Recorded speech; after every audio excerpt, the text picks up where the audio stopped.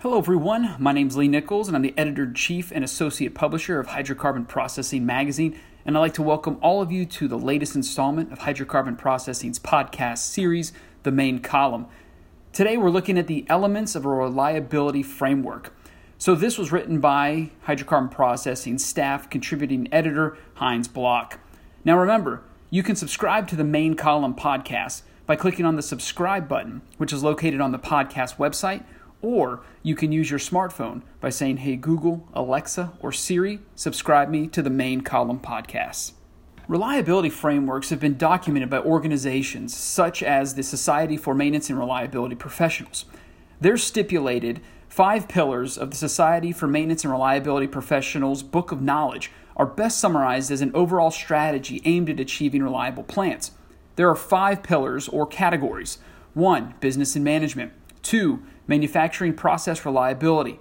3. Equipment reliability. 4. Organization and leadership. And 5. Work management.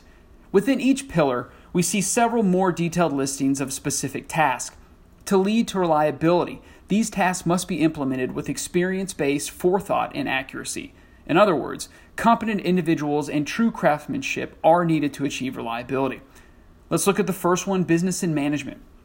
Picking a simple task from each category, we want to further highlight just one listing from each pillar and touch on the degree of detail comprising even a minor part of the framework. For instance, under the first pillar, regarding the line entry, planning and budgeting of resources, the qualifications for the personnel resources needed to carry out different tasks vary widely. Therefore, some of the workers may need detailed instructions, while others do not. Some may require close supervision, while others will not. Some are diligent readers, while others have very little interest in reading. Second one, manufacturing process reliability. Under this heading, the second pillar, we find manufacturing process reliability. It indicates that a competent individual must see to it that machines, devices, vessels, and the like are not operated beyond set limits. Operation beyond set limits is like driving a car at speeds well beyond the rated speed of its tires. It can be done, but it may well end in tragedy on a fateful day when the tires are worn, underinflated, and driven on a road where potholes alternate with jagged rocks. Number 3, equipment reliability. Equipment reliability should not be an afterthought. Imparting equipment reliability will be hugely expensive after discovering that the engine in your automobile is simply not designed to last very long. That being said, defect elimination may require changing from a business-as-usual attitude to a mindset that constantly aims for perfection. Acquiring the new mindset may require apprenticeship-style training, loyalty, and appropriate compensation. Is a management sponsor receptive to instituting these and similar approaches? Does he or she have the time to lead in that manner? It should not come as a surprise that much work will be required to eliminate previously tolerated defects. Far more detailed technical specifications will be needed. Factors of safety may need to be increased.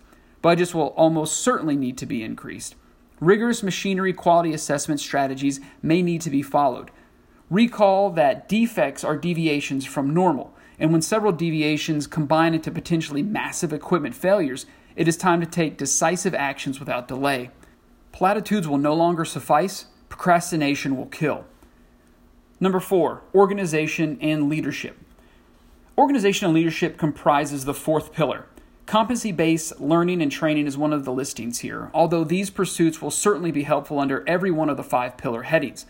One acquires competency through desiring to be an above-average employee, a value adder. Value adders seek out mentors.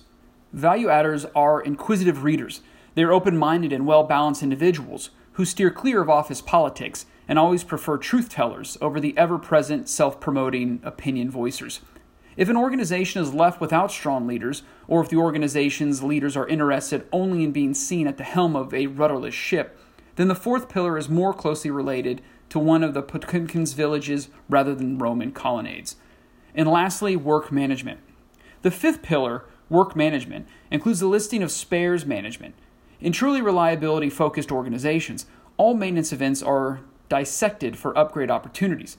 If an upgrade is possible, then the questions of cost and payback are investigated and defined.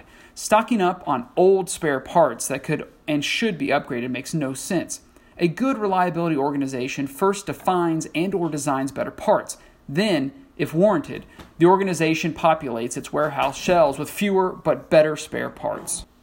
You have been listening to the latest installment of Hydrocarbon Processing's podcast series, The Main Column.